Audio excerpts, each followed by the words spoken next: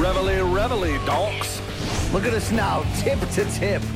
This is our life. This is our passion. That's the spirit we bring to this show.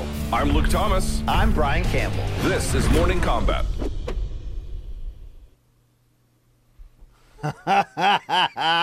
Oh, yeah. Wow. Oh, yeah. Woo, it's Friday, July 30th, 2021, and you ain't got shit to do, so you know what that is. Time for Morning Combat.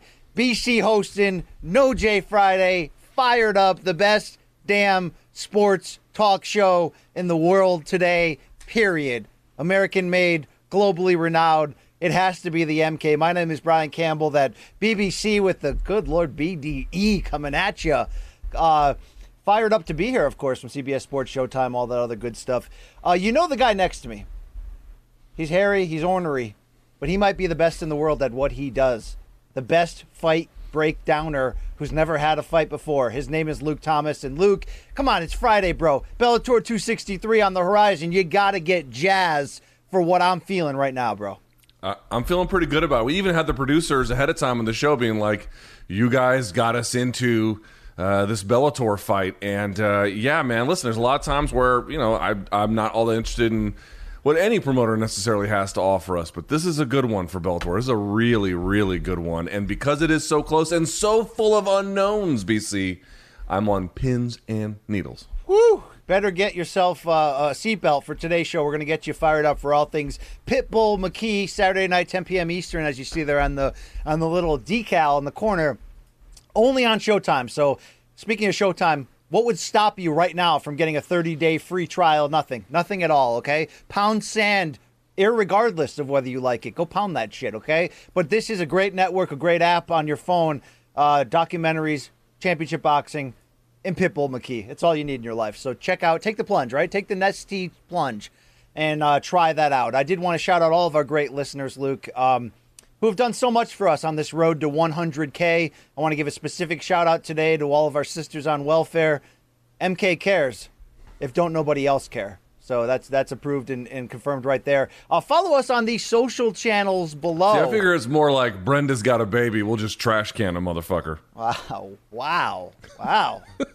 That's a Vinny Paz bar. Sorry, wow. I had to. You can follow us below on this march to 100K. We are going to need you to specifically hit like on this video, subscribe, tell a friend. I'm serious, guys. This is potentially an award-winning podcast, and at the very least, that other pod you listen to, it's not as dynamic, it's not as good, it's not as energetic, it's not as crafty, not as artsy as this one right here. And we're going to need you folks if you want to see us win an award, because we are nominated right now on 2 different sites. What was the most recent one, Luke? We were a there you see it right there. Best MMA Programming nominee at the 13th Annual World MMA Awards. If you want to see the boys from MK show up, right, be the outsiders, show up in the cutoffs on the red carpet, and maybe lift up this great award, we need you right now to go to worldmmaawards.com/nominees. Our competition, Luke, is the UFC Embedded, the UFC Contender Series, the Joe Rogan Experience, and a defunct show that was once called DC and Helwani. So Luke says, you know, humble brag, we got no chance of winning. You know what, Luke? Fuck your chances, bro, okay? And if you ain't down with MK, fuck you too, okay? Chino XL, das slow. You know what I'm saying, Luke, okay? Okay, bro? We're winning this shit. I just think you have to be realistic about your chances. But, you know, you guys are big believers in our chances, so why not see what happens? Okay. There's a lot of people, Luke, that had they been realistic about their chances, they wouldn't be where they are today. Just wanted to point that out there. So we don't care also if a lot you of people really who care. thought they had better chances than they did and ended up failing spectacularly. As long as you go vote, okay? So I try, I pray, and I beg. Let's keep it going, though. We got a great show, as I mentioned today. Check out our shoulder content, of course. YouTube.com/Morning Combat. We're giving it to you, MK, all day, nearly every day. Luke had a delayed live chat. Did that go live, Luke? Did it go? It's live. Yep, it's up. Okay, a tape delayed live chat.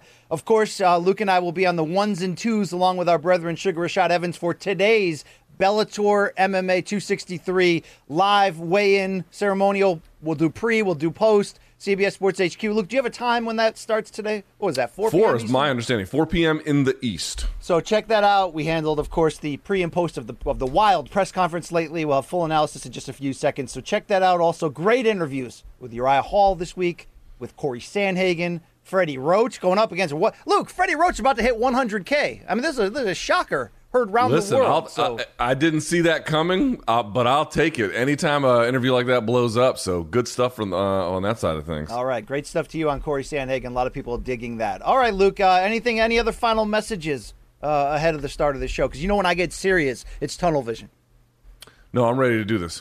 Oh, merch. Hey, merch. Good call. Hey, Luke, you know what I did this morning for the first time in a while? I went to morningcombat.store. You know we got new merch in there? We got coffee mugs. We got tie-dyed artsy hats. We got MK camouflage. Luke, get all that shit at morningcombat.store. If you're an OG, you can also go to store.show.com for our 1.0 launch, which fits very well. So please continue to outfit your flesh in us. If you can't wear our hands on your body, at least wear our clothing. Right, Luke? I think that's right, BC. That's right. All right. Luke's already checked out, just like the end of Wednesday show. No, I'm not checked out. Great. All right, here we go. Let's start off the top. It's a big one. Saturday night, 10 p.m. Eastern on Showtime. Bellator 263. And like I've been saying this week on CBS Sports HQ, let's remove any and all qualifiers. This really is the biggest, the most prestigious fight in Bellator MMA history. It is your featherweight champion, Patricio Pitbull Freire, against unbeaten AJ McKee, the finals of the 16-man featherweight tournament, the world title, the $1 million prize, all those other additives like pound for pound number one in Bellator, face of the franchise, all that shit's at stake. And Luke, our most recent update, of course, is yesterday's press conference from the Forum in Inglewood when things got a little hairy. Maniche, if you can play that video in the background as we break this down. Their talk got into family, Luke, as they began to threaten each other. McKee stood right up to Pitbull, brought up Pitbull's wife and son and said, I'll beat your ass in front of them. Pitbull said the same about McKee and his father. And then we nearly had an Aldo McGregor situation as AJ McKee reached for the title belt. This was fun to watch. We didn't get a face-off because of it afterwards. But what effect do you think, Luke, this has, if any, on how tomorrow night's fight plays out? It's interesting. I was going and watching McKee's fights, at least from this tournament, to see, I don't know, just to see what you find. Like, what does the tape show you? I try not to go in there with too much of an idea about what it would mean, but just get something out of it. And I noticed that, like especially in the Compost fight, that initial moment where he's kind of, even the first round and a half, he's a little bit wild. He's a little bit over the top in terms of like high-flying attacks and, just constant pace and whatnot. I tend to think for a guy like McKee, yesterday might put him a little bit more in that groove early. And that could be trouble for Patricio. I think, obviously Patricio is a veteran. He's seen a lot of different opponents with different kinds of skills and body types and the whole 9 yards in certain situations. But I think a guy like McKee is jazzed up. I think he believes in his pace. He believes in his game. And here he's got a little bit of extra motivation to kind of, I think, stick it to the guy early. I doubt that, he takes what was from yesterday and slow plays it. You know what I mean? That doesn't really seem like the way this is going to be handled. I think it's going to feed into the kind of thing he was probably already maybe leaning towards, but maybe, greases the skids a little bit here. To make it happen a little bit quicker. So to me, when I think about yesterday, the question for Patricio is, does he want to follow suit? I think AJ is going to get to work early in this fight. I mean, off the break, he might get to work early.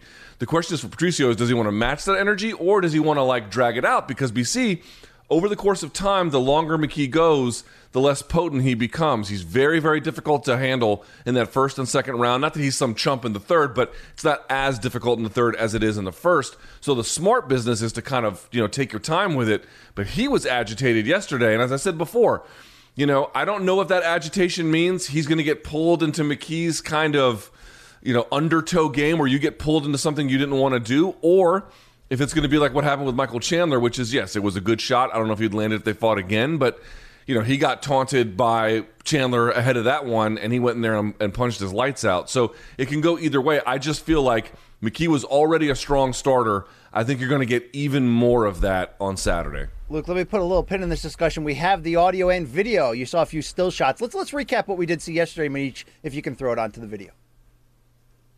How about that? And I'm gonna beat you in front of your father. Yeah. And he'll do nothing. We can make a about family that. fair ass whooping too. Your Like father you is said, gonna your be. brother's You're number gonna do one rank. nothing. I'll whoop him too. It don't matter. I beat up your whole team. Respect my son and my family. If you want to start it now, let's go. What? You started?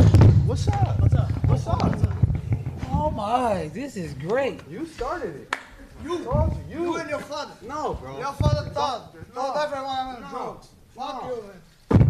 Fuck you, motherfucker. Yeah. Don't talk about my son. No one's talking about. Don't talk about my father. You gonna say you gonna whoop Your my father talk ass? shit about You gonna me. whoop my ass in front of my father? Your I'll father whoop your talk shit ass in about front me. of He your knows family that. too. And now he's Whatever, bro. Fuck you too. Yeah, fuck you too, bro. You already know this. Coming home with me, baby. It's my belt, motherfucker. Don't touch it. Yeah. Don't touch it. Saturday, baby. Saturday, baby. Saturday it is. Luke, I love the OG Antonio McKee, the father and trainer, being like, I'll fuck up your whole team. I'm in on that. All right, so you touched on it. It's like one thing is like, don't poke the bear. Michael Chandler did. He got sent to the deep, dark depths after he had an incredible one-punch knockout of Patricky. But I don't know, Luke, the more I break this fight down, the more I'm like, AJ McKee ain't Michael Chandler. He ain't these other guys. And what do I mean by that? Luke, there are generational, once a decade or so, sort of phenom talents in all sports, right? Like a Tiger Woods, a Floyd Mayweather. And I don't know if AJ McKee is that, right? But I think at the very least you can say his launch into this business, it looks a lot like that. It looks like a growing phenom at 26 who's 17-0, started under the Bellator banner, and, oh, by the way, has been calling for a fight with Pitbull since literally his pro debut. Okay, so that's foreshadowing and envisioning, and he's probably got storyboards up in his room. Okay, good for him. And none of that matters, of course, if he goes out there and gets sent to hell by somebody who's so dominant and strong and incredible as Pitbull. But, Luke, what I have seen from McKee, yesterday's press conference, the teleconference that I hosted last month where things did get hairy and McKee was the guy who was sort of pushing that pace. Look, I see a guy who's not afraid at all. He's not only, ready for the smoke and the spotlight, he's been, saying it's been in the stars for a while. And you're going to need that next level poise without question to go in there against Pitbull. If I'm McKee, I don't care if this rattles the cage of Pitbull and that makes him more dangerous and strong. To your point, maybe that ends up playing into McKee's hands based on his style. But if you think about McKee's style here, Luke, his style, yes, he can be the aggressor. Yes, he can finish guys in short order like he did to Karkanian in 8 seconds and then also the quick submission against Caldwell in 71 seconds. But, Luke, he is incredible at just flowing, switching stances, waiting for his opponent to make a mistake. And he could get an early start, or this could be a very slow opening round if Pitbull looks to counter and wait for his moment. Either way, I'm just starting to get this feeling like McKee has the potential to have an answer for anything Pitbull throws his way.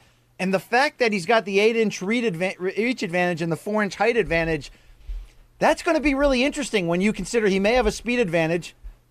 I don't know, how their wrestling is going to match up because AJ hasn't had to show it a ton, but his dad, Antonio, saying, look, our wrestling is just as good as anything else in our game. All I know is that you and I both know how great Pitbull is. We did an 80-minute incredible resume review that you can check out right now on the Morning Combat YouTube page.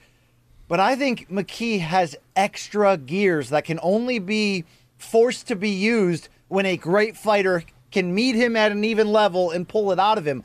I think that's the scary thing for Pitbull in this fight, Luke, is that McKee has even more in there potentially. Now, that may still be in there, and he may fall victim to a counter right hand and get guillotined or whatever, and this fight could be over. But if anyone has this type of combination of confidence and abilities to win a fight in various ways, that's why the odds are so close.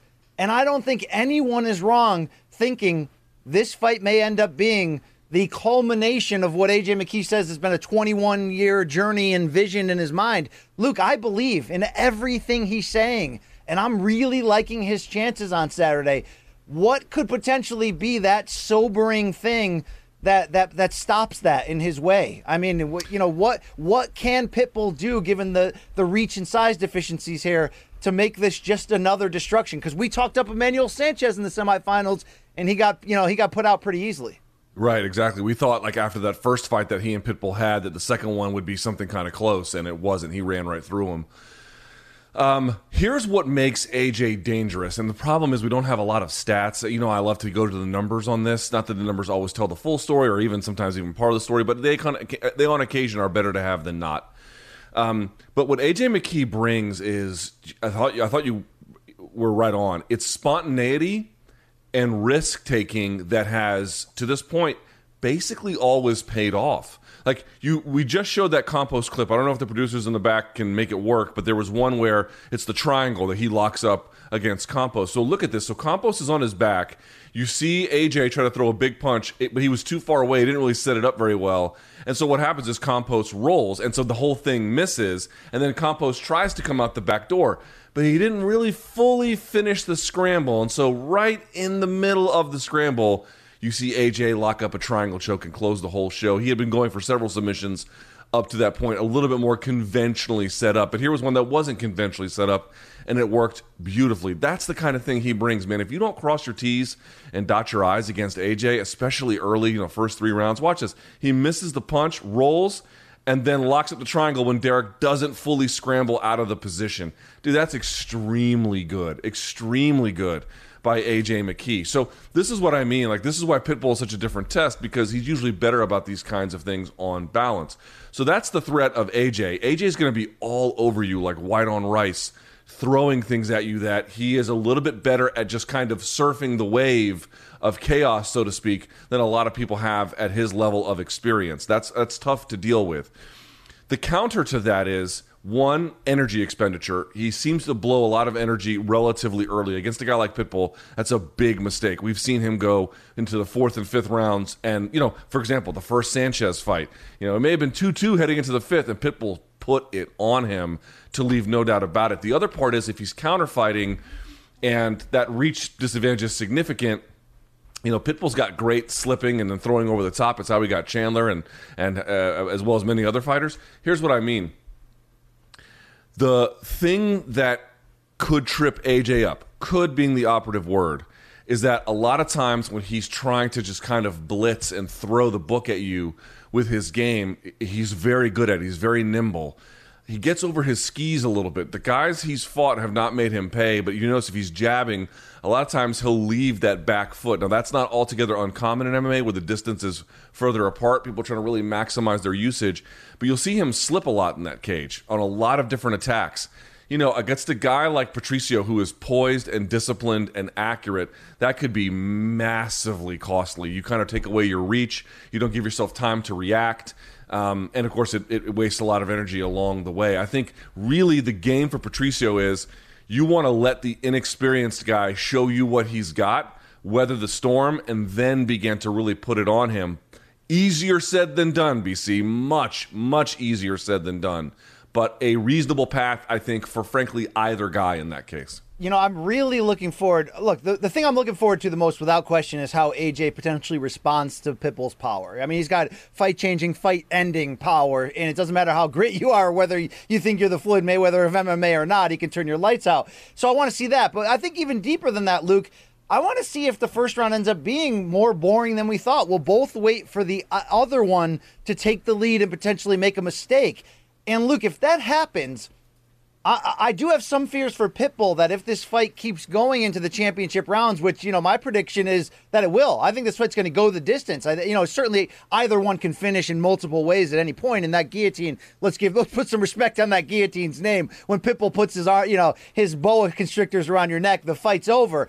But I think if you're Pitbull, you can't play chess with this guy necessarily. You can't play long, slow form chess because McKee's got the length. I think he's just got answers to everything. So, Luke, what do you think the best posture for Pitbull is? To try to be the counterpuncher? What about that risk of letting this be a fight from distance where that's going to be hard for him? I don't want to see Pitbull suddenly down 2-3 rounds in a boring fight and then be like, oh, man, I got to make it all up right now. That's going to lead to a mistake.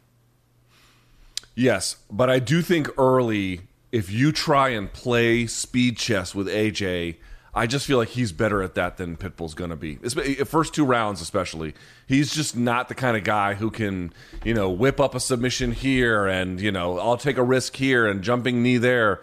That's AJ McKee's bag. If you try to match him in that way, you're getting out of your game. You got to stay in your game. What is your game? Well, Pitbull can do a lot. He can actually scramble if he needs to. He can wrestle if he needs to. But he's got, as you mentioned, big fight-changing power. He's got good counter-striking, good slipping. Obviously, he's battle-tested, that kind of a thing. So I think the first 2 rounds, you don't let AJ do whatever he wants, but you stay disciplined about what you're good about. And then as he begins to slow down and the creativity gets a little bit less, and the frequency of attack, and that's really the big part of it, BC, the frequency of attack gets lessened. That's the key as well. So after that happens, then I think Pitbull has to switch. And then I think he has to start backing up McKee. But I think if you try to just back up McKee from the word go, it won't really work well. He'll just throw tons of offense at you. And I think about McKee that people sleep on, he's good at finding the back. He's got excellent submissions all the way around, good Darce chokes. Obviously, you saw the triangle. We saw the 1%er modification one against Darian Caldwell. Like, the dude's got plenty of subs. And if you start, you get out of your game, he'll find your back quick, and then you're in just a world of trouble, even though Pitbull himself is a world-class black belt. But I think if you're AJ, you also shouldn't get out of your game, which is to say, you want to start strong. You want to set the tone early, definitely. You want to get in Pitbull's head. You want to make him on the back foot, not just mentally or physically, but mentally as well. The key is, if I was him, and this is just my opinion, worth nothing in certain, dialing it back just a little bit, because, one, some of the attacks he throws early in this sort of spontaneity, a lot of them don't work, and they take up a lot of energy. I think if you not change what he's doing, BC, you don't want to change it, edit it, make it just, you got this much, make it just a little bit less. So it's still the same kind of core attack and tone setting without getting so much so that if you find yourself in that 4th and 5th round and you're dog tired, because let's be honest, Pitbull's got more than twice the level of experience that AJ does, you're going to be in trouble. You got to save something in case the fight goes late. I know he said, BC, at the presser yesterday, it's not going to the championship rounds. And hey, both of these guys have fight-ending ability from the word go, no doubt about it. But you got to plan for the worst-case scenario. If the worst-case scenario is you're dog-tired and you're staring across the cage, you got 5 more minutes to go in a 25-minute fight, and Patricio is going to look fresh as a daisy. I guarantee it. Dude, that's a horrible place to be. You don't want to find yourself there. And Patricio can go 5 rounds for days. Watch Resume Review. You'll see some great evidence of that. McKee has never been past 3 rounds, Luke, but he's constantly said, look, it's not going to be an issue. It's no thing to me. I can do it.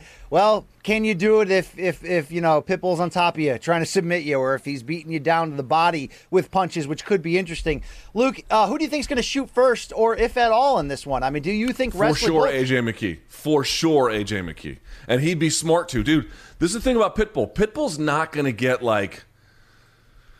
short of being forced into a mistake, it's unlikely that he's going to get his back taken for very long. It's unlikely he's going to take a shit ton of damage underneath.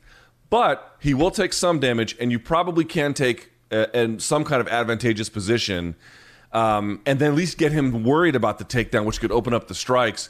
I know Antonio McKee was saying, you've never seen really AJ wrestle. Well, dude, he wrestled his ass off in the compost fight. It's why he found himself on top more often than not, that one sequence for the fight ending notwithstanding. We actually have seen he's very, very good. Super explosive, great level change. Yeah, if I was AJ, I'd absolutely mix that in. That's a great way to win the round. If you can get the takedown early, BC, you don't have to spend a ton of energy to maintain it against a guy like Pitbull, who's not going to be a huge guard threat. Yeah, no doubt about it. AJ's going to shoot in this fight. I believe it. Are we discounting the captain, Eric Albarracin, the great trainer who Luke has implemented wrestling strategies into so many of his great fighters' game plans? Is there any chance you could be surprised by a Pitbull who comes out there looking to wrestle against this guy? I would be surprised by that. I think AJ is dangerous off of his back, man.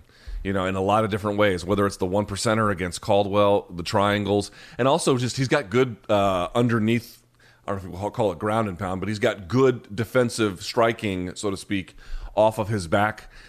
He's good about putting his feet in the hips and creating separation. By the way, he uses actively his butterfly guard, if not for full-on sweeps, but to create separation so then he can fire an underhook and stand. Like, I'd be very, very surprised, especially early. Maybe later, depending on how the fight goes. Like, let's say that AJ is completely dog-tired and maybe there's a case to be made. You can take him down and just beat the shit out of him. Okay, all right. If you get to that point, fine. But early on, dude, AJ's a threat from his back. I don't like that call at all. We'll see what happens, but I'd be surprised, honestly. You've already got the captain texting you this morning, correct, Luke? He did text me. Do we have the video of that? We don't have the video right now, though, but he did shout out Morning Combat right there. For Eric, he WhatsApped me and was like, oh, I think he was talking about the resume review that he liked that we did. But Patricky with him. Patricky was like, yeah, baby. Okay. So, Luke. He had the world's most garish glasses on. Well, that's how he rolls. William Hill, our friends there, have the odds set at plus 105 for AJ McKee, minus 125 for Pitbull, as close as possible. I do wonder, Luke, about, Pitbull's too professional and historically strong to get rattled, so we think. And we did talk about the be careful what you wish for. Look what happened to Chandler.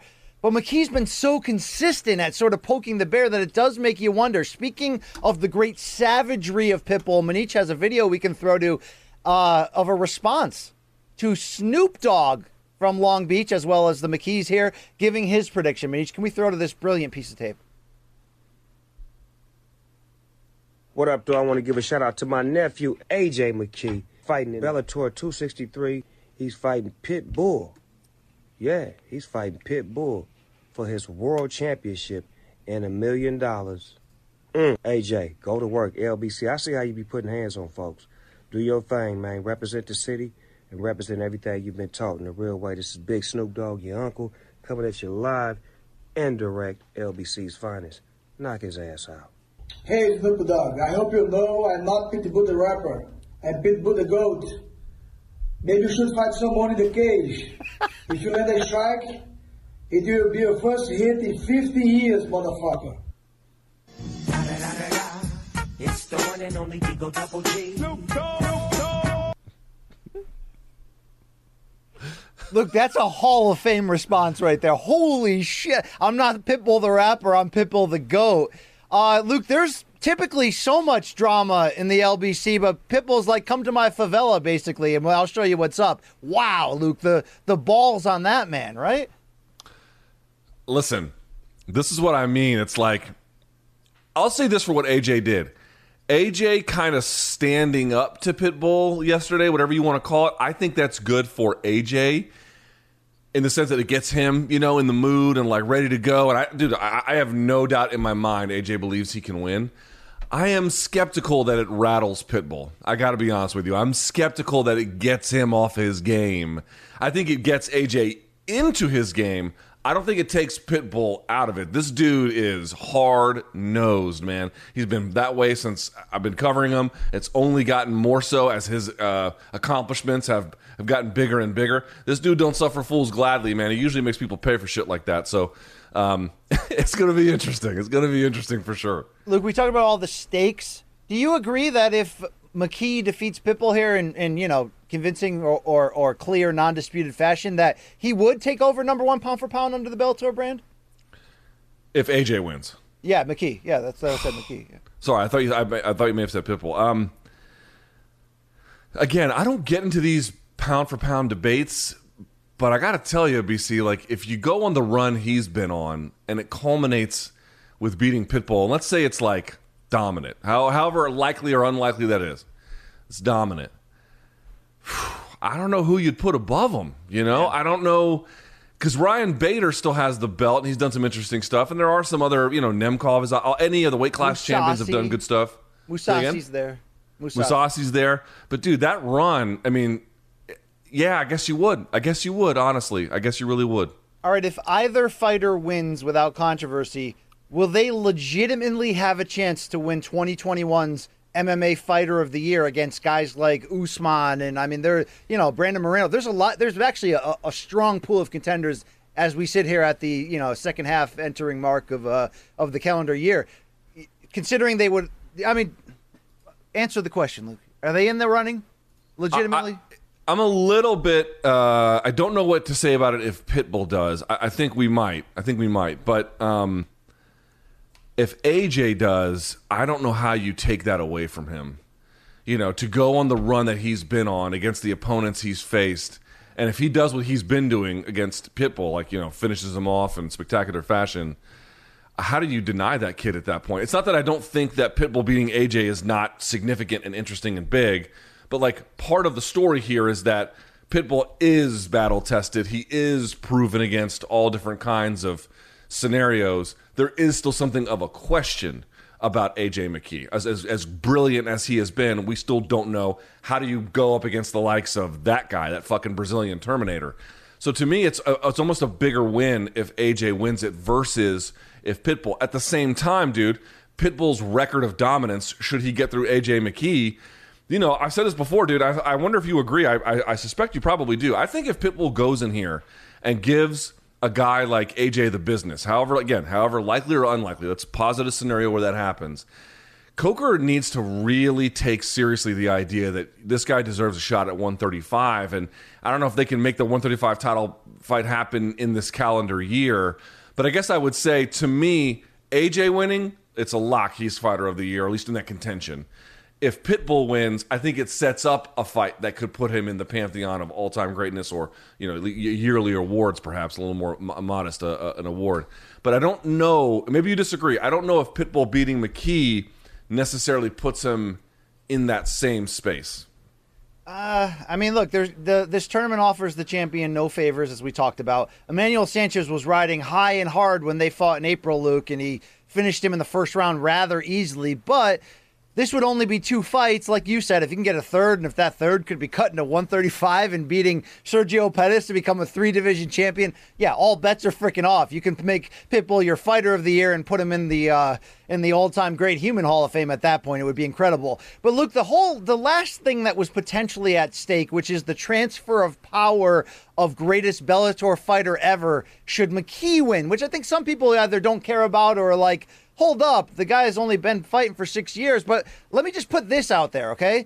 We know Pitbull is the face of the franchise in Bellator. He currently owns Bellator records for wins with 20, fights appearances with 24, and finishes with 13. Should AJ McKee beat him, Luke, and should he finish him, he would tie him overall for most finishes in Bellator history, extend his record of consecutive wins in Bellator history, and move within 2 fights of most wins overall in Bellator history. So I don't think that's wrong should AJ win and win decisively, for whatever it's worth, whether people care about that or not, to say he's also the best fighter in Bellator history. So it's just a gratuitous amount of things at stake. But put that to the side, Luke. People want to know who you're backing Saturday night, 10 p.m. Eastern on Showtime. Who wins? Pitbull McKee. In all honesty, gun to the head scenario, I really believe that it is a coin flip, but forced to make a pick in the spirit of the question, I'm going to lean towards Pitbull. And I say that with, you know, candidly, BC, I'm just being completely honest with the audience, like a lot of trepidation. You know, I don't want to lose sight of just how, I mean, this is not, I want to be clear about this. This is not a tournament where these two guys met in the finals and, like, you know, one kind of eked their way in there and the other one blew through the doors to get there.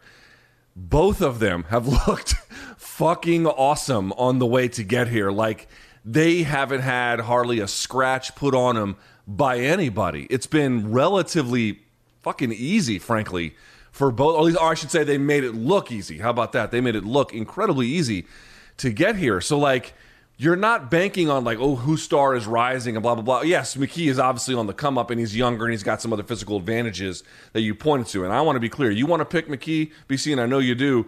Hey, man, I don't really know what I can say to argue with that. I think there's a very good case for the guy. I just feel like, for me, a guy like Pitbull, in the form that he's in, with the experience that he's in, he should probably have enough to deal with the storm that is AJ McKee, and then that experience difference a little bit later should play out. But honestly, dude, this one is a head scratcher, and I can't wait. Yeah, I respect that pick. Obviously, look at the odds, look at the matchup. Also, look at plays to your character. You're a show me the receipts, show me the science. I'll believe in the great Lord when and if I meet him at the end. Then I'll tell you he's real, Luke. I I believe in things I haven't seen. I haven't seen AJ McKee win a fight at this level, but I do believe it's under there. I think it goes the distance, and I think AJ McKee ultimately neutralizes everything Pitbull tries to do. I think he stays out of hairy situations, and I think Luke, he wins a technical fight. It may not think that's possible given the fight-ending ability and certainly the savagery of Pitbull,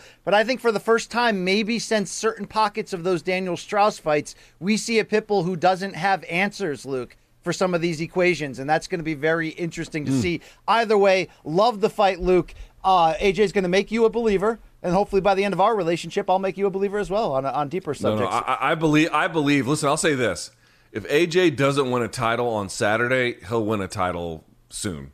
Well, that's why, AJ said he wants the lightweight belt next against Pitbull after he wins. Pitbull said at the press conference yesterday that, my brother's the number one contender, so we're going to have a talk with Scott. I don't know if that means giving up the belt so Patricky can fight for it and then have Patricio go down to 35, or Luke, whether that means brother versus brother. And I know you, Josh Thompson, Juan Archuleta, they don't want to talk about that topic. Only BC seems to care about that.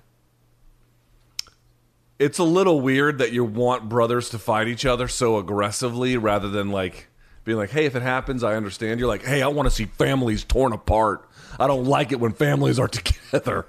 It's a little unnerving, to be candid with you, but I understand the appeal.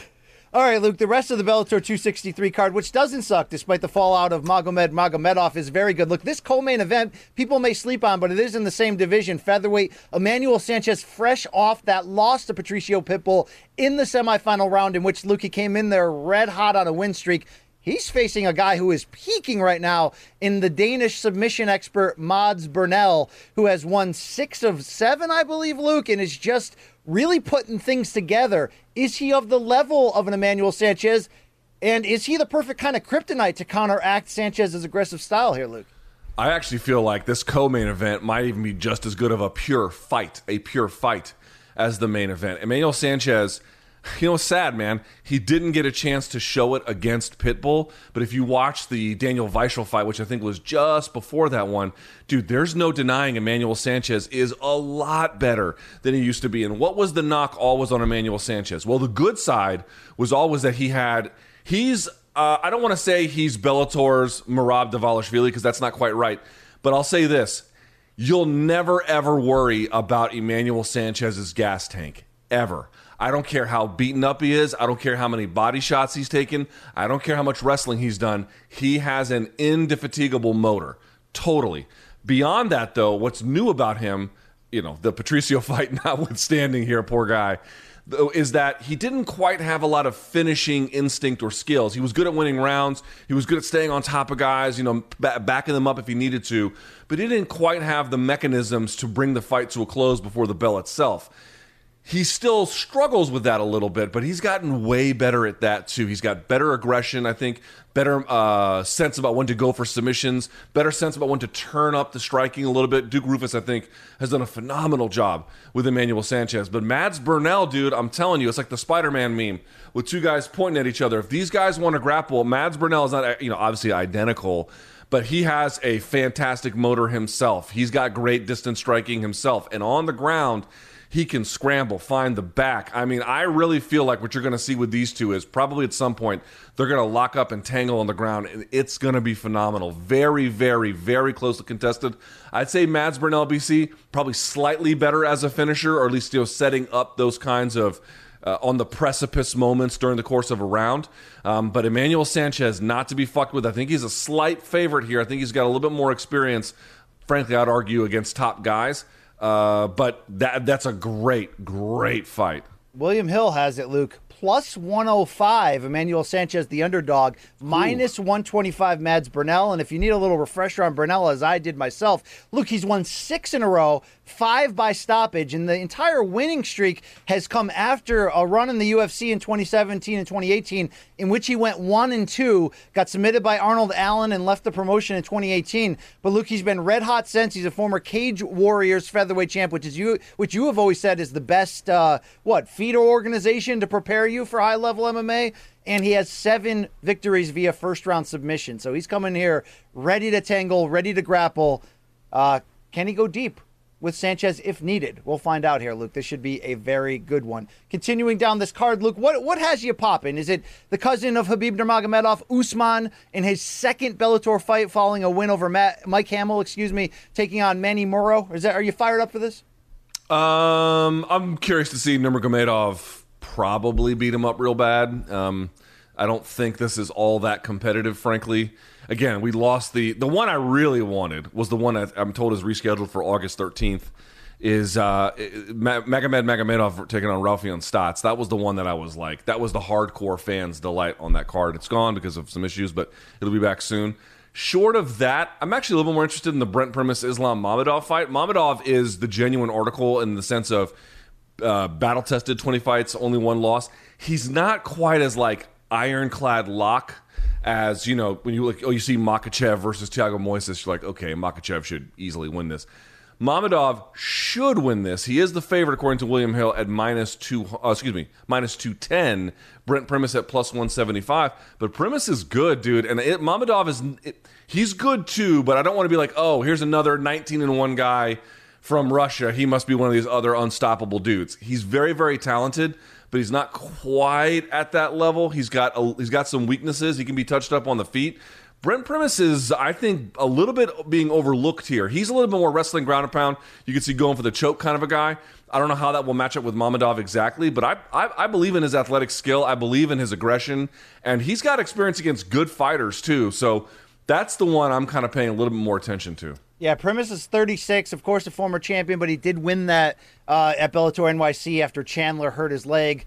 I mean, it's a TKO. We know how it happened, but it was, a little fluky, and Chandler came back and won that decision in the rematch unanimous. But this is a big chance for Primus to get back on the board in a big way. And Luke Mamedov, he is from the Smesh Factory, Luke, a training partner of Khabib and Usman Nurmagomedov, and he's 18-0-1 in his last 19 fights. So stepping up to a higher level here. We'll see what he's got. I'm also interested to see Usman, but as you mentioned, big favorite, minus 1,100, according to William Hill. So you wonder if that's a little bit of a showcase bout there, Luke. We will check it out. Can't wait. 10 p.m. Eastern, Saturday night, showtime. It's Bellator 263. Let's keep it rolling here, Luke. We've also got a UFC Fight Night card this Saturday from Las Vegas. And look, we're always honest. Bellator, MMA, or anything. Is the card good or does it suck? This card sucks, Luke. Can we say that out loud? Yeah, I'm going to. Yeah. Okay. I'll give you a first chance. This card blows, right? Yeah, it's not good. There are, look, any UFC card is going to have a couple of gems on it because it's UFC and they've got the most of the world's talent. But to your point, like, top to bottom, is it stacked? No, it ain't fucking stacked. All right, well, we have a middleweight main event, Uriah Hall versus Sean Strickland. Hall entering the 36-year-old on a 4-fight win streak, albeit, Luke, 2 wins which have come under some level of question considering he didn't throw a strike to beat Chris Weidman following the leg break, and then the Anderson Silva retirement bout was what it was. Luke, I was offered an interview with Uriah Hall, and he's got a history, Luke, of not being the most dynamic interview. But Luke, I interviewed TJ Dillashaw last week and the fans spoke. They said that's 2021's best chat. So I tried to equal that with Uriah Hall to very differing effects. Can we throw to the first video here, which you can check out on youtube.com/morningcombat, Manich? So I just started looking at media different because the media, they owe it to tell the truth, but they don't. It's like, we don't care, it hurts, let's sell it. Yeah, we want clicks. It's part of the game. I get it, and I totally get it. I understand it, and do you, boo-boo. But here's the thing. Do I have to be a part of it? No. I don't. I thought maybe you had some beef with Luke Thomas, my cohort on this show. That guy gets a lot of beefs, all right? They I'm sure he does. I've heard him say some stuff, but you know what? Again, I'm no one to hate. Hate is a powerful thing, but all right. Well, I'll say it for you. You know what? Fuck Luke Thomas, all right? Yeah. All right. That's what you're right. Headline: Brian Campbell and Uriah Hall. Fuck Luke Thomas. Hey, Uriah Hall. Say that. great Chad. Best of luck on Saturday. Even if you're nervous on the walkout, bro, just go be you. Everything will be fine. All right.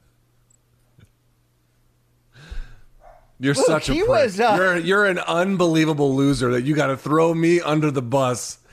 And I don't think I've said a bad word about Uriah Hall ever. Well, full disclosure, when we started the interview, like when we turned the camera on, he looked at me over the Zoom screen. He goes, "Oh, I know you guys." And I'm like, whoa, what do you know? Good or bad? And he's like, "I'll tell you at the end of the interview." So, Luke, I think he keeps receipts, which is fine. It motivates him. He's a very introspective, prideful man and a very deep man. And I think that came out in this interview, Luke. You didn't watch it, though, so that's fine, you know? Well, you know, I mean, you're such trash. You're such a trashy person that you have to do that. You should be ashamed of yourself. What do you call me, Brian Bin Laden again? Is that where you're going with this, Luke? Yes, O'Brien Bin Laden. You're both Luke, how Irish many times, you remember that guy, Producer Jay? And by the way, Producer Jay had a great botch on yesterday's Bellator. I mean, could he have been worse? We should have just put a gorilla up there who could finger paint. We would have had better results. But Luke, remember when Producer Jay used to come on this show and talk about the success he had training against Uriah Hall? Yes. I was keeping receipts this time. Manish, can we go to the videotape here? Do you see that at all? He's wearing a hat. I can't tell, but I was a sensei. I was a sensei in Tiger Showman's in Manhattan. He claims you were his sensei and you guys were sparring and you were showing him some things and he may or may not have done a spinning kick and knocked you off your feet. And I'm like, bro, stop lying, okay? Stop that shit. I said, one day I'm going to get Uriah Hall on this show and I'm going to prove to the world that you lying. So Uriah Hall, can you put him in his place? Jay Aaron, you've never seen this gentleman in your life, right? I do remember being a sensei. I can't recall being knocked off my feet with a spinning kick. The only person I can remember did that was Raymond Daniels. Yeah, that's not our producer, Raymond Daniels. No, not at all. But I really don't remember. And if he did, kudos to him. Hey, that's his moment, okay? He's probably getting chicks with that story. Try to do it now. Bro, I want you to know, fuck Jay, by the way, because obviously Jay's lying.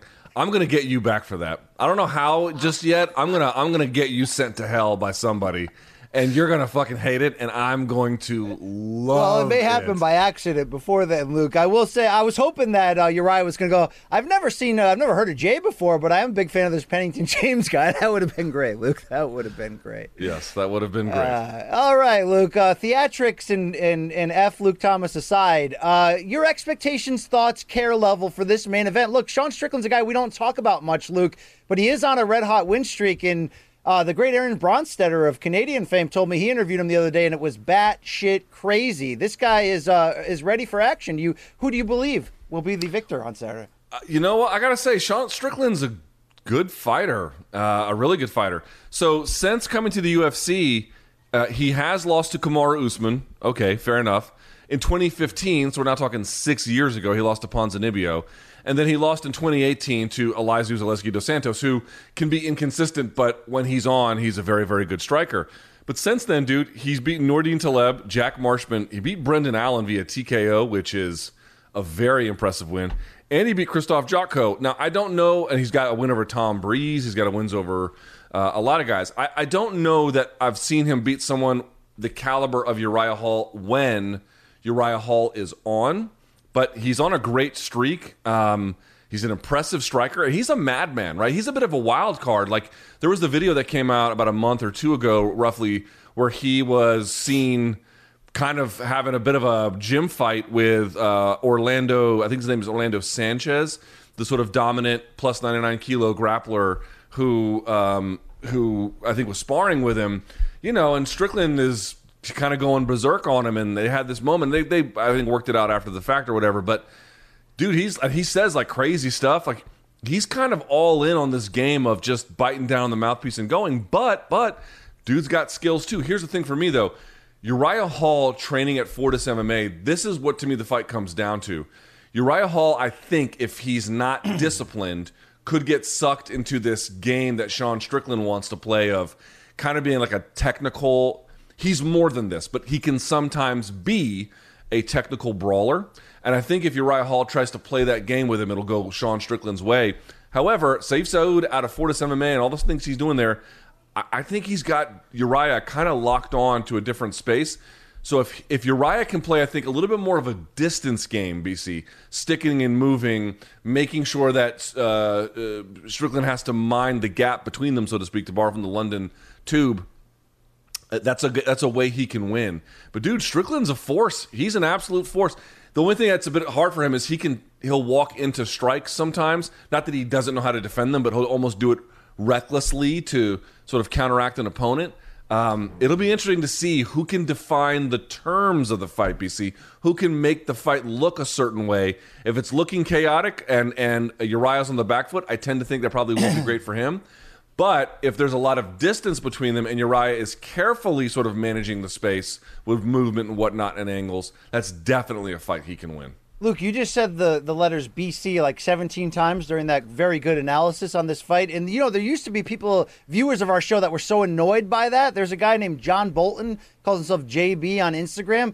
He used to be so annoyed by you saying BC every other sentence that he got out these like old school like pitch counting clickers, and he would send me pictures every show of the click. And then as he was doing that, he realized, Luke, that I was saying Luke at least 5 to 7 times more, and his latest clickings have it on like a 5-1 margin. Apparently people are very upset that I won't stop saying your name in the show. But Luke, the reason why I say Luke so much, Luke, is if I don't, I'll lose you. I'll lose you in the middle. You'll be in deep down in emails. Are we doing this today where today is BC's day to pretend that like you want to be mad at me so you can appeal to like 5 guys who DM you consistently? Is that what we're doing here today? All right, or are we doing a show? All right, Luke.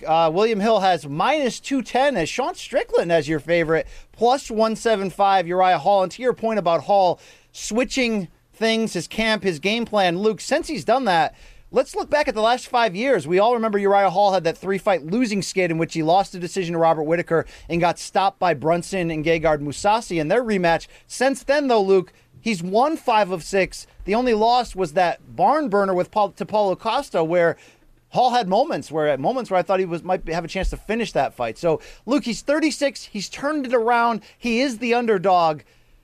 What's his ceiling, Luke? You know, Hall's still telling me, you know, my goal is to get to that title bout. I want to fight Adesanya. I want to get that chance.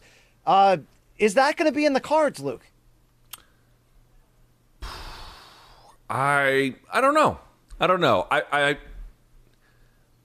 I tend to think that's the guys you have to beat along the way to get to Adesanya, like a Whitaker and a Cannonier and Hermanson and those types. You know, that's tough. I mean, Strickland's very, very tough, and he's right. You beat Uriah Hall, you get to that next tier where you start getting into that potential Hermanson territory. So I would imagine that Hall would get the same kind of bump or something similar along the way. I think that I've said it before. I think when Uriah Hall is on, he's capable of beating just about anybody in that division. I'll say this: I want to see not just that he beats Strickland, but that he beats him by maintaining a disciplined, consistent game plan over the course of a fight. Some adjustments here or there, which I leave to him and his coaches to make, and whatever those may need to be. I guess what I'll say is I believe in his upside, BC, but I've seen it kind of. He's got to, I don't know how to explain this exactly. I need to see something in this fight and maybe a subsequent one that shows he's leveled off past errors or leveled off past some of the things that have kind of held him back before. I think that he's shown a lot of the things externally through interviews and even some of the fights themselves that maybe he has passed it. Strickland is one of those tests where he could easily overwhelm somebody who's not mentally all there. He could easily overwhelm somebody physically who's not all the way there. Did you see Sean Strickland's quote about training with Khamzat Chimaev? No. What he said was, if you show up to spar Chimaev, this was Sean Strickland talking, that if you don't match his energy, I mean punch for punch, and absolutely bite down, he said that guy is going to fucking steamroll you in the gym. You cannot take a back foot at all against him. But what he said was, that guy is perfect as a training partner for me. Strickland talking about that. He was saying, like, I love having that guy in there because you know, man, the second you don't hit the gas, you're going to get smushed. So I think he's taken some of that attitude and he's going to bring it to this fight. I think if Uriah Hall can reasonably resist that with technical acumen, then we should give Uriah Hall another, not another chance per se, but reevaluate what his potential upside could be.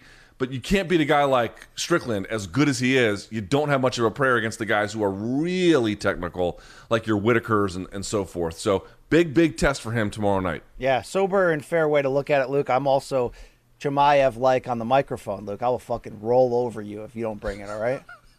All right, bro, okay? Hold this shit like a grudge. Luke, there's a former UFC champion in the preliminary main event without looking at the card. Who is it, Luke? I don't know. I legitimately don't know. This fighter has a career record of 4-3. Luke, who is it? Is Nico Montano on the card? Yes, she is in the preliminary main event against bantamweight Wu Yanan. I'm probably butchering that, but shout out to the Chinese-born bantamweight there who's coming off a 2-fight losing skid. Luke, I just feel for Nico long term. I just feel for her, Luke. You know what I mean? Like, she upset her way to that tough tournament to get the title shot, and she didn't necessarily have to go through a killer to win it, and then she got stripped kind of unceremoniously so that Valentina could slide in and fight JJ. What is the end game here? She hasn't fought in 2 years. I know. She's been hurt. She lost to Pena in that comeback fight after losing her title. Luke, I hate to say it. There have been some, like, in the UFC history, some champions that we don't talk about anymore. Dave Mene, right? Guys like that. Dave Mene. I'm sorry, Dave Mene. Sorry, you take my casual card, or you take my whatever. But how will we remember Nico Montano here, Luke? I guess we won't, right? Here's the thing. She's got the 2 fights, right? She's got one against Modafferi, who's a good but somewhat limited fighter, but she won. And then she has the loss to Pena. And Pena's a very good fighter, so I don't know what that says. You got a 2-fight sample, dude. All of her other fights, she's got 7. Her 5 other fights were in King of the Cage and other regional MMA. Like, you got a really small sample size. So from what we've seen on The Ultimate Fighter and then these 2 fights, she looks pretty good. But 2 years removed, like... Fuck if I know. I'm not really. Here's what I'll say. I'm not ready to just say, oh, we should just forget about her. I'm not really ready to do that. But yeah, man, like, if you're gonna do something, clock's ticking. If you're gonna come, right? Indeed. Come on, Luke. That's it. I'm not asking you about Brian Barberina or Hani Yaya. I'm not doing it. Okay, let's roll on. All right, like a deodorant stick. Here we go, Luke. Topic number 4. What the hell's going on with Canelo Alvarez, Luke? A lot of reporting these days coming out from the likes of ESPN's Mike Coppinger. And here's where we're at, Luke. Canelo Alvarez looked to be close to signing the contract to head on over to a PBC on Fox pay-per-view Mexican Independence Day weekend in September against Caleb Plant for the undisputed super middleweight championship. We know Canelo's a free agent, Luke. That deal seemed to be at the finish line, and now it is a dead deal per Coppinger. Now, subsequently, Dan Raphael, who's an independent journalist these days, Luke, has said it's not dead. We'll see what happens. But we're seeing follow-up reports saying Canelo Alvarez is frantically looking for an opponent to save that date. We even have light heavyweight Sergey Kovalev, Luke, coming on Instagram and saying, I'll fight you in a rematch and I'll fight you for free. Doubt we'll see that. Luke, what has been difficult throughout the Coppinger reporting on this is really trying to figure out what happened. Here's the facts that we sort of think we know. Canelo was going to get a guarantee of $40 million, which is a lot, bro. Caleb Plant, the IBF champion, was going to get a guarantee of a career-high $10 million. At the last minute, things fell apart. Some of the rumors or sources speculating here is that PBC wanted to fight Canelo to sign a multi-fight deal, and he wouldn't do it. It's hard to know who to point the finger at, Luke. Another hiccup on the deal was that Canelo wanted the contract to stipulate that should Plant fall out of the fight, Canelo would still get the guaranteed $40 million against any replacement he seemed, adequate, but that it wouldn't be the same if Canelo pulled out. Now, look, A-side has its privileges. It always does in boxing history. I don't really know how you can necessarily put all the blame on Canelo here, and I don't really know who's to blame fully, Luke. You can speculate from the PBC point of view, if that's true, that they're upset that Canelo wouldn't sign another fight. It does make sense. You're essentially taking your unbeaten champion and Plant, who Al Heyman and company have done a great job building up, right? They put him in pay-per-view co-main events or put him live on Fox in front of large audiences. If they give him to Canelo and he loses, then you've lost, his L, his O, and the belt. If they don't do this fight, they can build toward Caleb Plant versus David Benavidez, which is a grudge match we all want to see. Jermell Charlo moving up to fight the winner. Jermall Charlo moving up to potentially fight the winner. If you're only getting a one-off for Canelo with a one night of pay-per-view, I get the need or the want to get more from that. Luke, as you look at the facts as we think we know them, do you put fault in any direction besides just saying, oh, that's boxing? There we go. You had it, but you lost it. Fault is a strong word. Fault would be like, I can reasonably blame you for not doing what you were supposed to do, right? That's what blame means. Can you blame Canelo for exercising what appears to be maximum leverage? Because you listen to Caleb Plant, he was saying, like, hey, whatever you want. Like, if Canelo loses, he gets a rematch, but if in the clause, in the contract, but if Canelo wins, there's no rematch clause for Caleb. Caleb Plant was like, yeah, fine. You know, the money disparity, fine. He was just willing to concede to everything, but at some point, if you're Canelo and you don't want to sign a 2 or 3 or 4 fight deal with one entity, yes, it would be better for you and me and for boxing at some point if that were to happen, like to get the deal made so that they could go forward with it. But if you're Canelo, dude, you don't owe anybody anything. You know, you don't. Okay, you could say that you owe the title defenses if you want to hold the belts or whatever. But, you know, short of that, what does he owe Top Rank? What does he owe PBC? What does he owe DAZN? What does he owe any of these folks? He doesn't owe them shit. He is a guy who has services that are in high demand. If he wants to arrange those services in a way that are most complementary to his interests, I don't know how you talk somebody out of that short of saying, hey, you should do something that you perhaps don't want to do for someone else's benefit. And there are times when that's a really, really important thing to do. Again, if he eventually just avoids Plant to the point where he's not doing his mandatories and this, that, and the other, you can begin to say, hey, he is not fulfilling his end of the bargain. And we can say if he avoids Plant, you know, avoiding an opportunity to unify this weight class is a giant mistake. Fine, we can say those things. But, like, what is the argument that for our benefit and for someone else's benefit, he should, again, presumably, take on a contract whose terms he doesn't like because he's got other plans? That doesn't. I don't know. I don't know how you.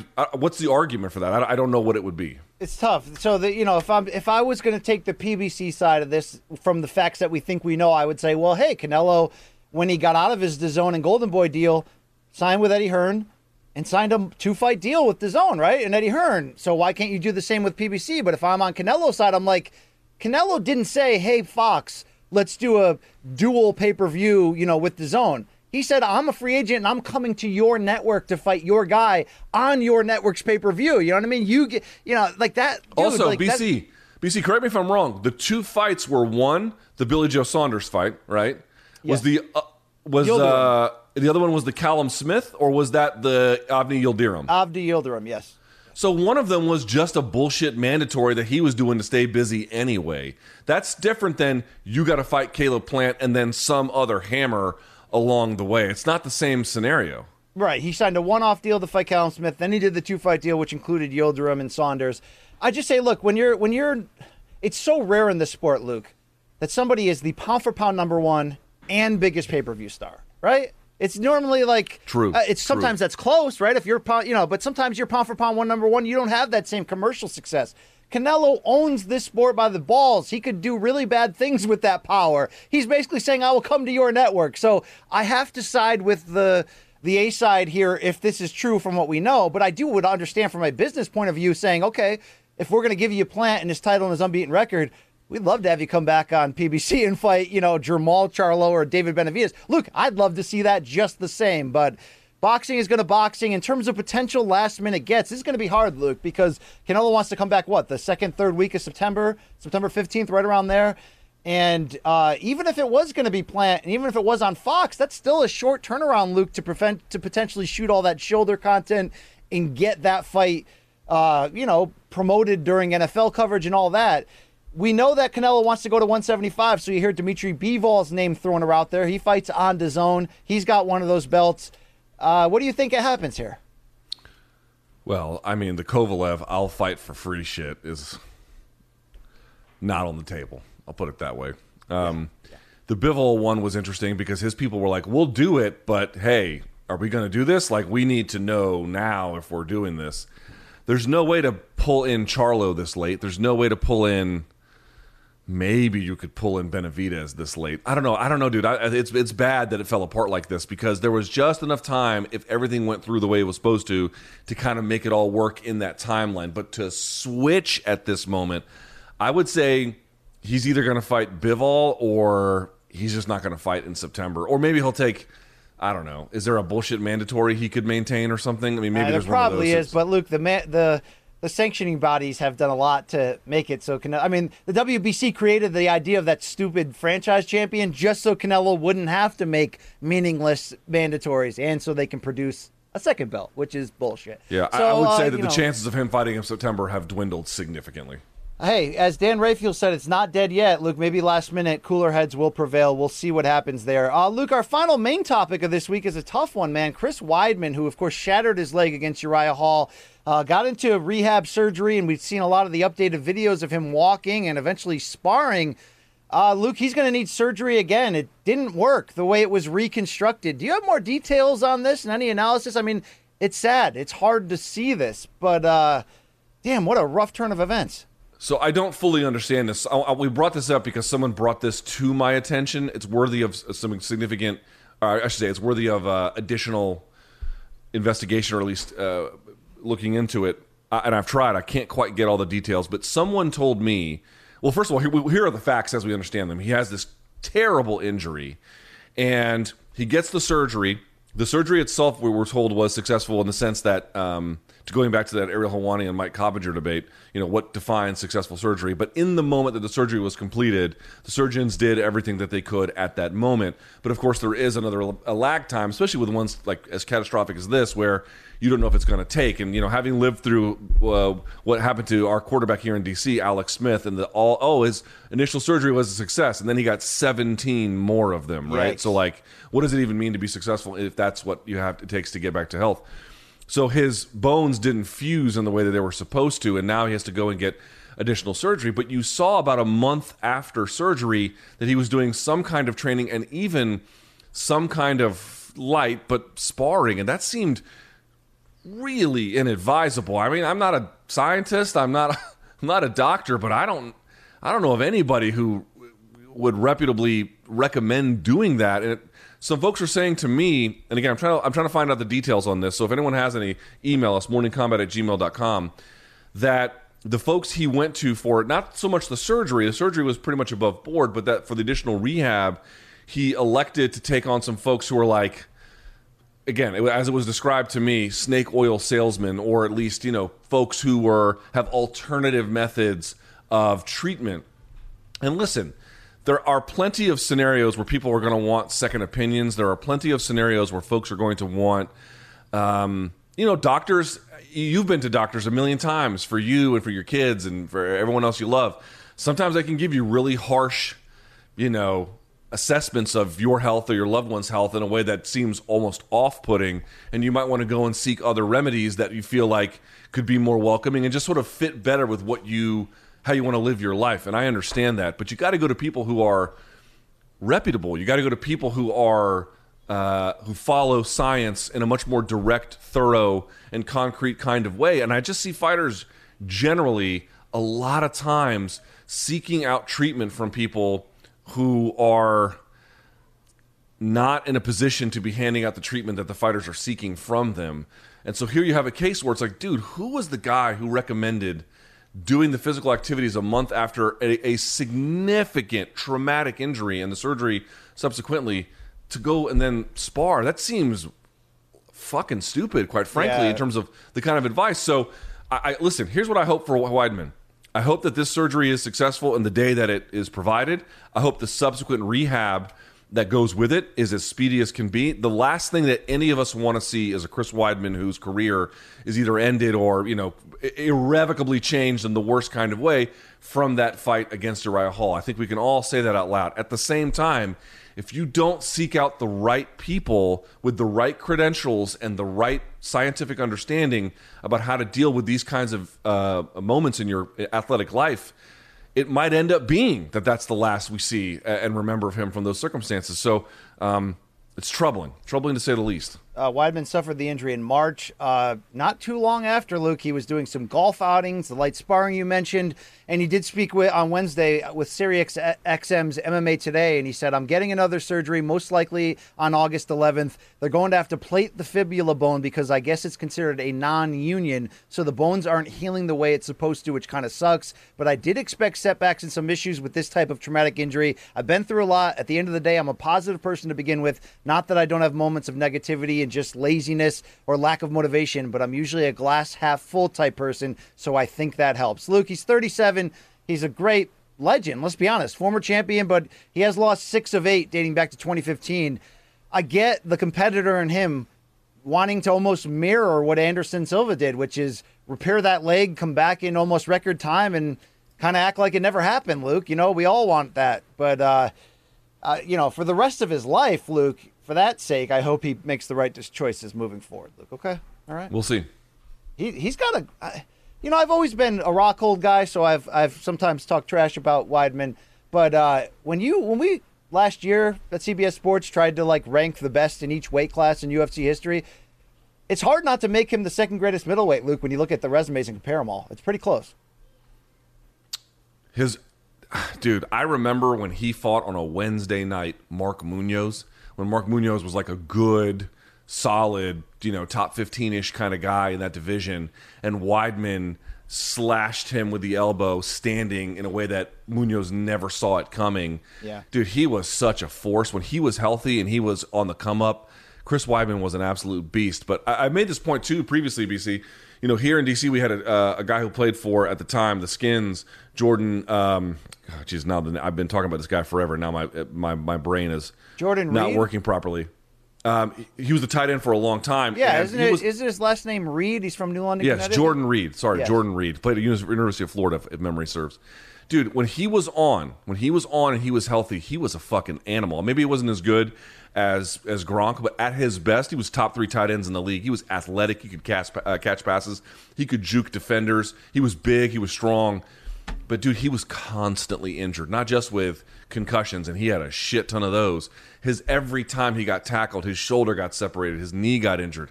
And at some point, there's just like some people, I feel like, and there is some science to support this, they just can't tolerate injury the way other guys can. And I don't know if that's Chris Weidman's reality, but what I'll say is you can't talk about the career of Chris Weidman without the devastating effect injuries have had, not just on this moment, but prior to this. And maybe some of that's on him, training with this, that, and the other. I don't know. I'm not here to place blame. I don't know. All of these things are complicated. But there is just no denying how good he was and how much injury has taken a lot of that away. Absolutely, Luke. Quick one-hitters on the way out here, Luke, in the news cycle. I want to get your reaction. Amanda Nunes has been pulled from UFC 266. That's next weekend, Luke. August 7th, she was expected to defend her title against Juliana Pena. That would be the bantamweight title. She has COVID, Luke. Wow. Yeah. Your thoughts? Terrible. I hope that they're okay. I hope it's not a big deal, and I hope they can make that fight again pretty quickly. Some, as we've seen it, some fighters get COVID. The majority of them get COVID. No big deal. Been a couple, like Aldana, where it can have some lingering effects. Cody Garbrandt, lingering effects. But again, maybe that won't be the case for her, and so I wish her a speedy recovery. Nunes is fresh off of 2 defenses of her featherweight title, but Luke has not defended the 135 belt since December of 2019 in the rematch with GDR. That we're going to be coming up on 2 years, Luke. No interim titles for this? No, we're not going to do Miesha Tate versus Pena next week? No? None of that? The problem is that there's not... You can say that the title hasn't been defended recently, but with Shevchenko down a division and no other real contender kind of emerging in that time, it's like, okay, I agree, it should have been defended more, but like, against who? Who was that person, BC? Show me the person who was denied. You're right. I don't know who that is. The division was dead as a doornail until just really a couple of weeks ago, right? Aspen Ladd's back, kind of back. Miesha Tate's back, so we'll see where that goes. Speaking of that division, Luke, Holly Holm has accepted a new date, October 16th, against Norma Dumont. Your thoughts? Yeah, curious. I don't have a strong thought. Curious to see what happens. Hopefully she can win, and that maybe she'll get a title shot after that, or maybe Tate can get another win, and then you could do that. That's the fight that I want to see. I want to see Tate versus Holm too. So whatever gets us closer to that, I'm all in. Well, this is what I was essentially going to ask you, Luke, because Holly Holm is 39 years old, yet still super elite. But, Luke, the window's obviously closing to a large degree. And, Dumont's a good fighter, 30 years old, 2-fight win streak, just beat Felicia Spencer. Not trying to say anything there, but what do we gain from this? This division's pretty shallow. Wouldn't you rather see Holly Holm be gearing up for the rematch against either GDR or Misha Tate or... You never know who has turned down who. Good point. You never know. Good you point. never know who has been like, I don't want that fight right now. And they got to go somewhere else. So, again, I don't know if exactly that's what happened, but every time you're like, hey, why are we doing this fight? That doesn't make any sense. Somewhere, someone along the way said no to an original plan, and then you ended up in this place. Breaking news this morning, Luke, from a site called Knows Helwani Substack. The GOAT has retired. Artem Lobov is bringing an end to his combat sports career at the age of 34. Now, he's fresh off a bare knuckle loss. He went 2-2 overall in bare knuckle fighting. His MMA career record 13-15-1 with 1 no contest. Luke, he was, of course, well known and beloved as a training partner and right-hand man to Conor McGregor. That got him, you could argue, main event fights he didn't deserve at times. He was slapped by Habib, which set up the dolly through the window. How will you remember the 34-year-old GOAT? I interviewed Lobov a couple of times. I always found him to be very friendly. I enjoyed talking to him. He was all these fighters. You get them around fight time. They're a little bit, aggro, but I don't know. Listen. Artem Lobov he got a big boost by being associated with McGregor. It lasted for a little while until it didn't. I thought his fight with Cub Swanson he overperformed and did really well. And obviously he got the win over Paulie Malignaggi. Dude, for a guy of limited ability, relatively speaking, he did really well. He made it pretty far. He got some big purses. And, again, relatively speaking, and he was in big main events. And, good for him. So, the world's best fighter? No, not necessarily that. But someone who was beloved for a time.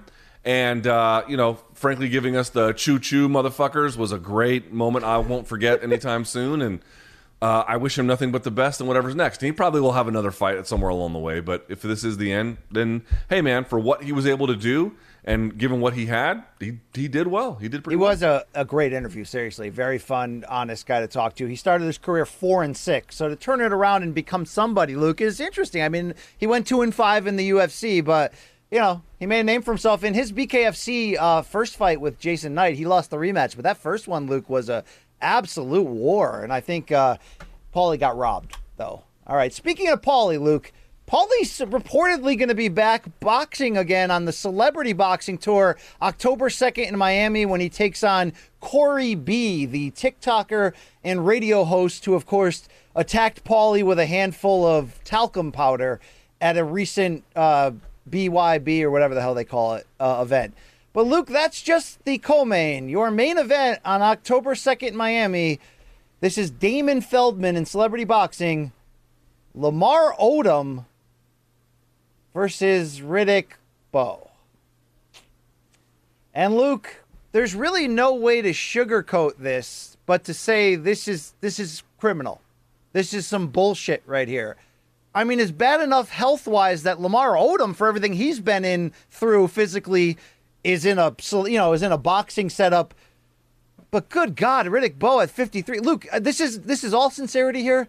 Riddick Bowe, Hall of Famer, former heavyweight champion. He's been washed with slurred speech since he was legitimately 28 years old, Luke. He's 53 now. I don't know if you saw Riddick Bowe's Muay Thai fight from a few years ago. It was one of the saddest pieces of video anyone has ever seen when he put his body out there and got sent to hell just for whatever cash they could give him. I am really hoping, Luke, and I don't cheer against any promotion to fail. I'm hoping that somebody steps up, somebody that cares about Bowe, a commission member of the state of Florida, somebody steps in here and stops this from happening. This fight should not happen, exhibition or otherwise. It should not happen. And I know what some might say, Bowe is probably broken physically maybe, but he might be broke financially, which I'm sure there's some level of truth to that, if not outright truth. And that if it's an exhibition and it's Lamar Odom, what's the problem? I don't think folks understand. We are talking about a person who shouldn't even have someone lightly push them in the head anymore, much less even a grown man, 6'10", 6'11", who, however wild and lacking pure boxing skill he may be, I would not want someone with that kind of, frankly, like he's fragile at this point, getting into any kind of physical altercation, exhibition or otherwise. It, to me, would be a tragic mistake. The state of Florida should not sanction this in any capacity whatsoever. And frankly, the promoter should be ashamed of himself. Lamar Odom, if you want to book him in a fight, fine. Exhibition, whatever. It can be silly. It can be fun. Yeah, okay. Riddick Bowe does not need to be in any place in a boxing ring with gloves on in 2021, period. Period. End of story. Damon Feldman, the promoter there, Luke, is actually the brother of the promoter of BKFC, who, as we talked about on Wednesday, was, you got Chuck Liddell out there saying, if they gave me enough money, I'd fight for it. Please, both Feldmans, stop it, okay? Please stop it. Thank you very much. All right, Luke, we had teased it off the top. We do encourage our people to vote for us for the World MMA Awards. Do I have a promo to read? Nothing? Manish, we good? Anything? Oh, yeah, there it is. WorldMMAAwards.com. Hey, look, we used to peddle people to vote for us for some other award, too. We don't care about that anymore, or what? I don't know. Do we? I don't know. All right.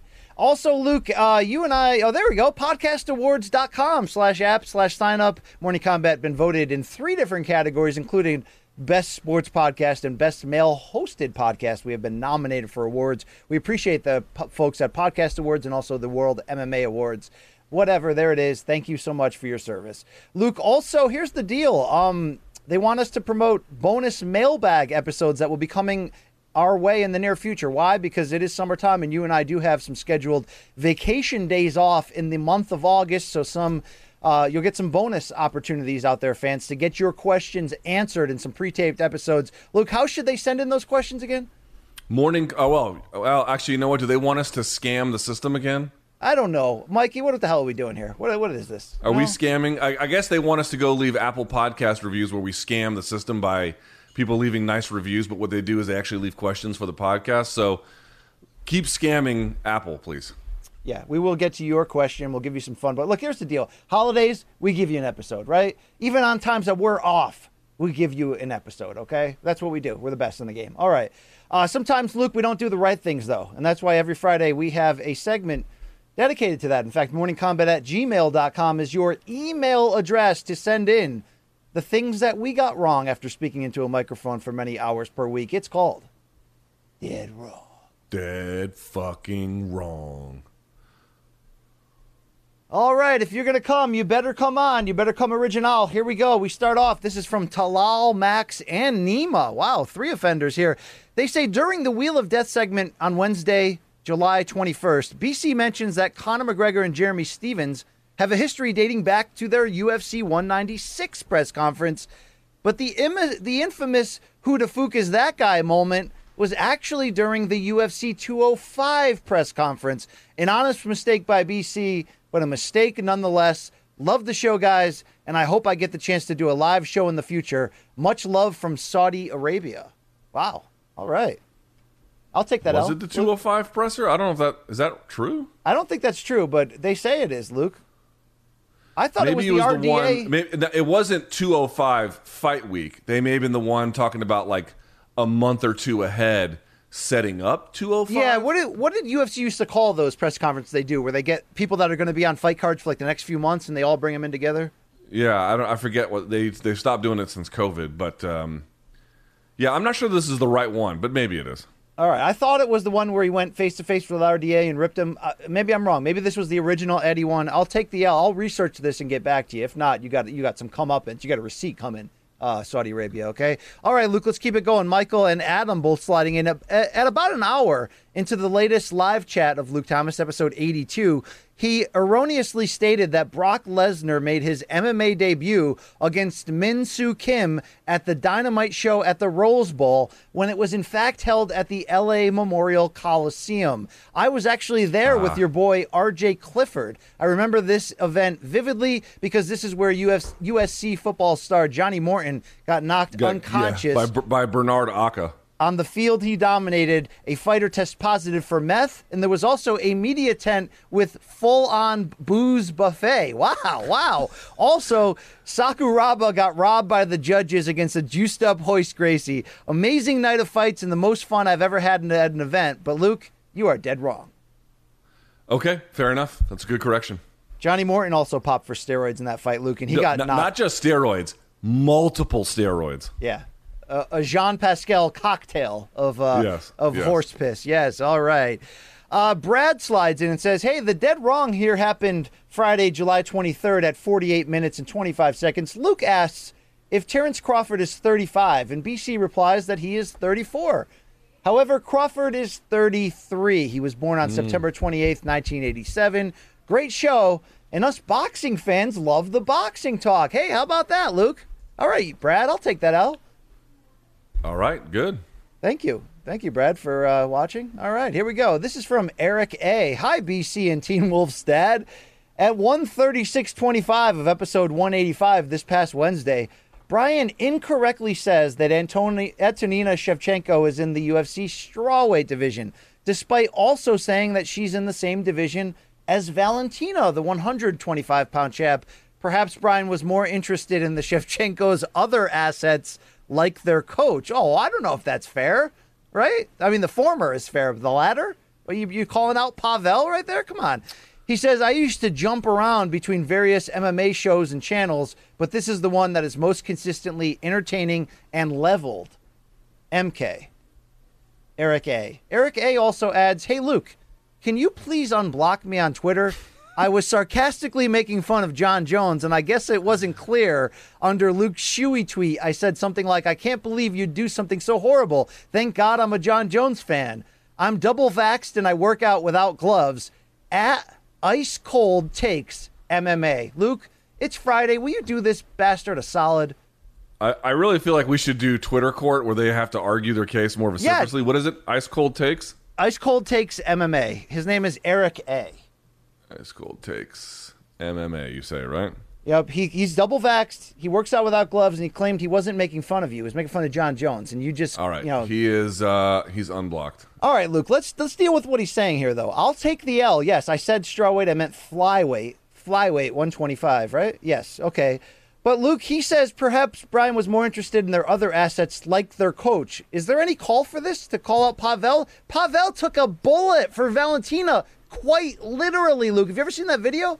I have. Yeah, it's crazy. In Peru, right? Yeah, he took a bullet for her. Dude, he's been coaching those two girls since they were, come on, bro. Come on. This ain't Larry Nassar, right? I think we should move on. Yeah, that's fair. That is fair, Luke. Okay, that is fair. Hey, Luke, we always close the show with an HR call. No, just kidding. We close the show, Luke, with tip to tip, where we give a high five, a suggestion, whatever. Run the graphic. All right. By the way, we didn't put on here very quickly. Someone tweeted me, and I sent it to you guys. I guess in a previous iteration of the show, and I remember saying it, but I don't remember which episode it was, where I was like, wait until you see the World MMA Awards. Ultimate Fighter's going to get nominated, and Morning Combat won't. Not only did Ultimate Fighter not get nominated, MK did, so I'm going to dead wrong myself with that one. I was being a little too gloomy, BC. Oh, didn't we have a dead wrong to read for that, Luke? Didn't we have something? I have the tweet somewhere. All right. Let me see. I sent it to you guys last night. It's from Charlie Minato, at Charlie Minato. He says, at Luke Thomas News, the entire Dead Wrong segment needs to be about how the Ultimate Fighter would win the World MMA Awards and Morning Combat wouldn't get nominated. Just 5 minutes of that. All right, Charlie, you're right. You're right. Luke's wrong. Luke, you're dead wrong. Okay. I'm dead wrong. You know what, BC? I told you this. I'm so used to shit going wrong in my life. I don't even I don't even know who I am when it's working. I'm like, how does this make sense? I'm disoriented. So I'm wrong. Luke, show me your tip, please. Okay, so my tip is just because I think it's kind of cool and kind of fun, and also, I don't know what the fuck and cool and fun is anymore, but I try. Arnold Schwarzenegger, my personal hero, has been my hero since I was a little kid. He is selling merch. You can get it on represent.com. He has his own section. He's got tons of stuff in there. Oh, Jesus Christ. He's got tons of stuff in there. And this latest one is a shirt he's selling. I don't know if you can see it or not. I'm going to try and hold it up here. Yes. Oh, Barbarian. wow. I mean, that is just a fucking cool-ass shirt. He's got a cambered bar there with skulls going through the nose and eyes. And you can get it. And he's got it. You can get hoodies. You can get blah, blah, blah. Schwarzenegger's the man. He's always been the man in my house. I've got a... Look at this. I've got a Dutch action figure from Predator right here. Never been opened. Look at that.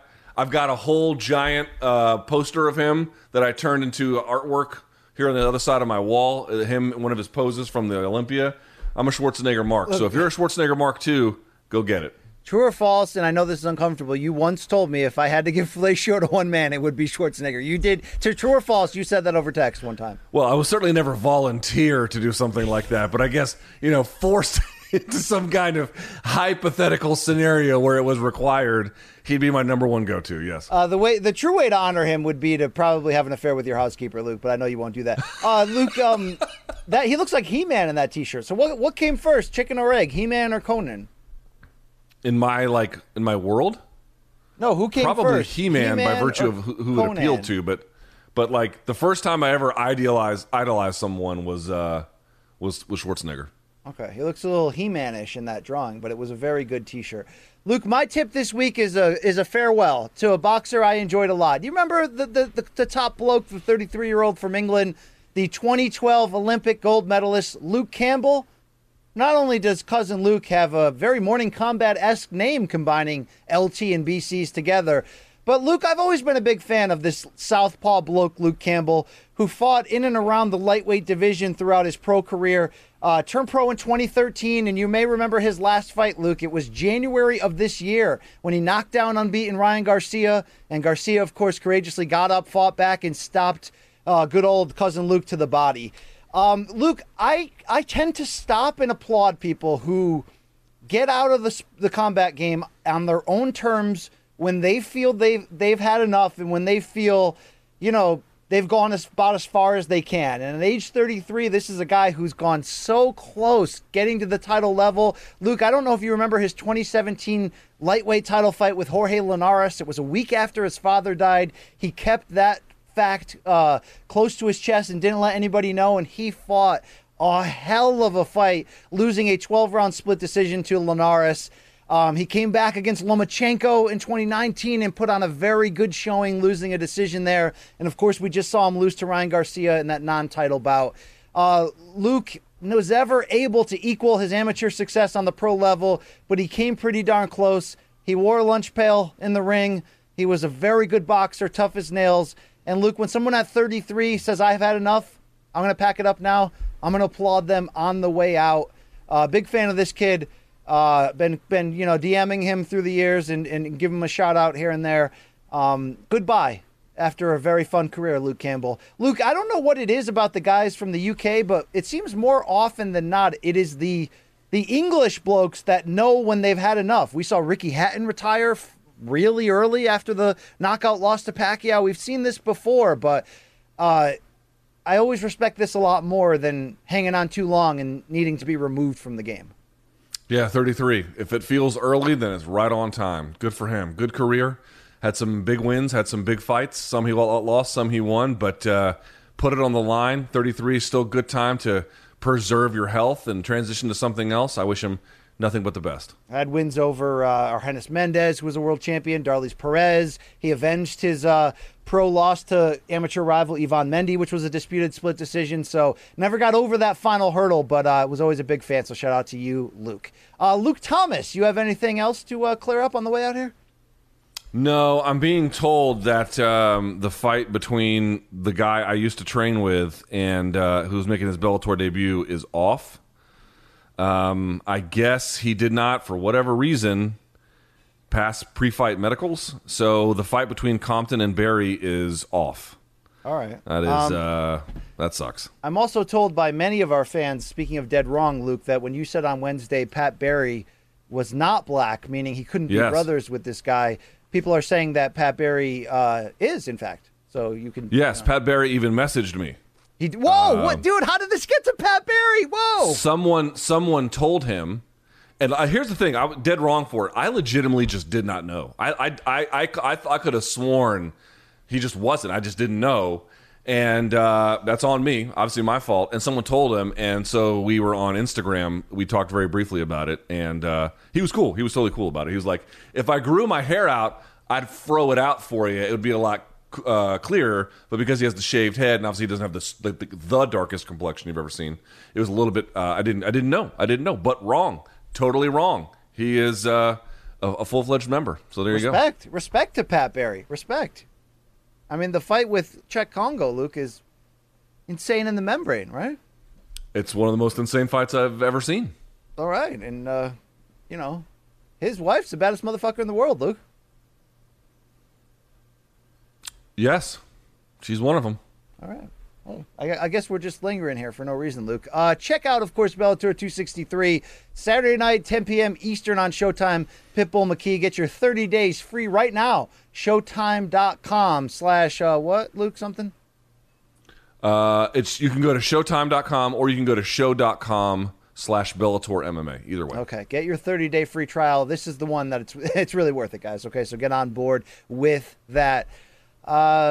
Check us out today, 4 p.m. Eastern time on the Showtime Sports and Bellator social channels. Luke, myself, Rashad Evans, we will be hosting the ceremonial weigh-in coverage. Luke, are they going to put hands on each other? Is Uncle Scott going to get in the way of this? told Nolan King of MMA Junkie that they're going to hire extra security, so I doubt it. Okay. We will see what happens. Should be high theater right there. Special thanks to our great crew, Mikey Morms, Manich, Sally, Al Wendling, right? Pierre Gaffney, Pierre, all our good folks right there. The ghost of Jay Aaron. Love our team right there. Follow us, like us, all that shit. I'm done. Luke, go ahead. For Showtime, for CBS Sports, for Malka, for Brian Campbell, the King of Connecticut, I'm Luke Thomas. Join us at 4 p.m. for the weigh-ins, East Coast time. And until next time, may all of your gains be loyal.